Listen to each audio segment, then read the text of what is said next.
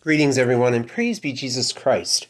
On this fourth Sunday of Advent, I always like to share the fictional story of the woman who was out shopping with her children. And after a very long day, being exhausted and tired from all of the shopping and the children themselves, she finally got to the elevator of the store. And when the elevator doors open, the elevator was pretty full. But she got herself in with the kids and the stroller, and when the doors closed to the elevator, she let out a sigh and said, "Whoever started this whole thing should be round up and shot." Then there was a voice from the back of the elevator that said, "Don't worry, we already crucified him." I share that story on this fourth Sunday of Advent because it's kind of a sucker punch. It's very poignant, it's very powerful and sobering. And if you're anything like me, sometimes at this time of the year, you need to sober up a bit. If not literally, certainly figuratively. And be reminded about the great celebration that we're about to celebrate and what it's all about. We don't need fictional tales to help us with that, although they do help. But rather, we have before us on this fourth Sunday the true story, which is just as powerful, just as poignant, and it is so very, very true. The story of Mary and Joseph and their love, their relationship, their love for each other, their respect for God, their heroic obedience. And it's worth our examine to consider this beautiful relationship from which Christmas came. We don't know everything about Mary and Joseph, and it would be a mistake for us to pretend that we do. But we know a good bit. And from the gospel that was just declared from St. Matthew, we actually learn a lot. Matthew tells us that they were betrothed, preparing for a future marriage. You see, in the days of Mary and Joseph, for Jews, and Mary and Joseph were Jewish, there was 3 stages to a marriage. Marriage was not as it is today, a big whatever and whoever. But there was a very precise form, a clarity, an order to marriage. And it went like this. It began with an engagement. And oftentimes that engagement was made by mom and dad. They wanted to provide good things for their children, and so they would oftentimes match each other up. Now, that engagement could be broken. It does not have to be accepted by the son or the daughter. But if so, they entered into a betrothal. And that betrothal recognized them as husband and wife. It was a public act. It bound them. It could only be ended in a divorce. A betrothal was about a 1-year period that would reach its fulfillment in the marriage. We're told by St. Matthew today that it was in the time of Mary and Joseph's betrothal to each other that the incarnation happened, that the Word was made flesh. And that was the beginning of a very different time for Mary and Joseph. They began to discover this very great mystery that you and I are invited to discover, that we together are ready to celebrate, and the church has celebrated for over 1,000 years, the birthday of Jesus Christ.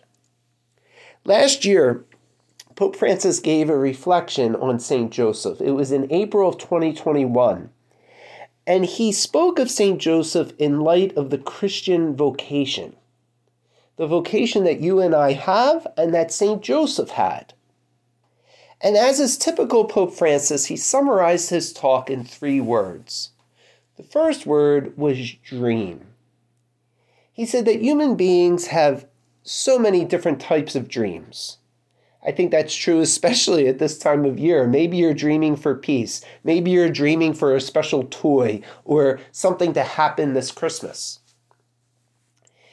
Ultimately, says Pope Francis, every human being, from the beginning to now, no matter the culture, no matter the religion, no matter the time, every human being has the dream of being loved and loving. That's part of every human nature, to be loved and to love, and that is our dream. Saint Joseph loved Mary, and he discovered and knew that he himself was loved, chosen by God. He had his dreams, and he discovered that God had a dream. God had a will for him. And in exercising and speaking with Mary about that, Joseph grew in that love for Mary, in that love for God, which was so great. And he knew that he himself was loved.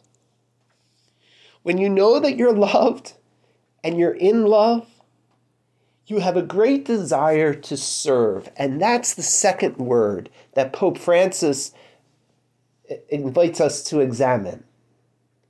Our dreams, but also service. That self-giving love. And when you think of St. Joseph, how he loved Mary, how he served the incarnation, how he spoke to her about this happening, and how he oriented his life to that reality in service, traveling to Bethlehem, being immigrants, refugees to Egypt, then back to Nazareth. The entire life of Joseph was oriented to the love of Mary and to her service of God and Jesus as husband, as father. Such is the gift of serving love. Such is the call upon us to serve one another and God.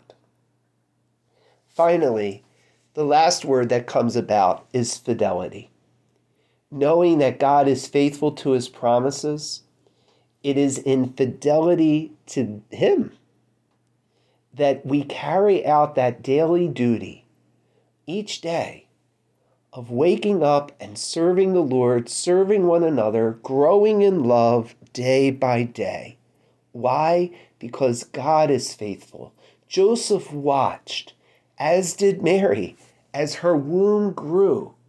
He knew that God was faithful to this promise, and he leaned on that faithfulness of God, and he himself was faithful.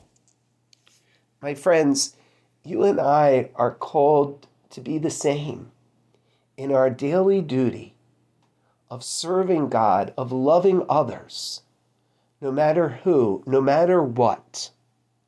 This week, we have an entire full fourth week of Advent. This doesn't happen too often, that we're given such a year of a full fourth week. And how beautiful it would be if we considered the relationship of Mary and Joseph, their dream of loving and being loved, their service to God and one another, and their fidelity day in and day out to each other and to the God who called them. My friends, that same God is calling us. We are his sons and daughters. And the model of Mary and Joseph provide us not just with Christmas, but they provide us with a terrific model of love. And they root us on in this season to grow in more perfect love, in a more faithful service, day in and day out. Today, let us pray that being attentive to what God has done in each of us, what God is doing and what he's about to do in giving us this opportunity to celebrate the birthday of his Son, let us pray for the grace to be attentive and to lean into and seek the fulfillment that promise can offer to us, for others. May God be with you, and may Mary and Joseph pray for us as we accompany them. May they accompany us this week. God be with you.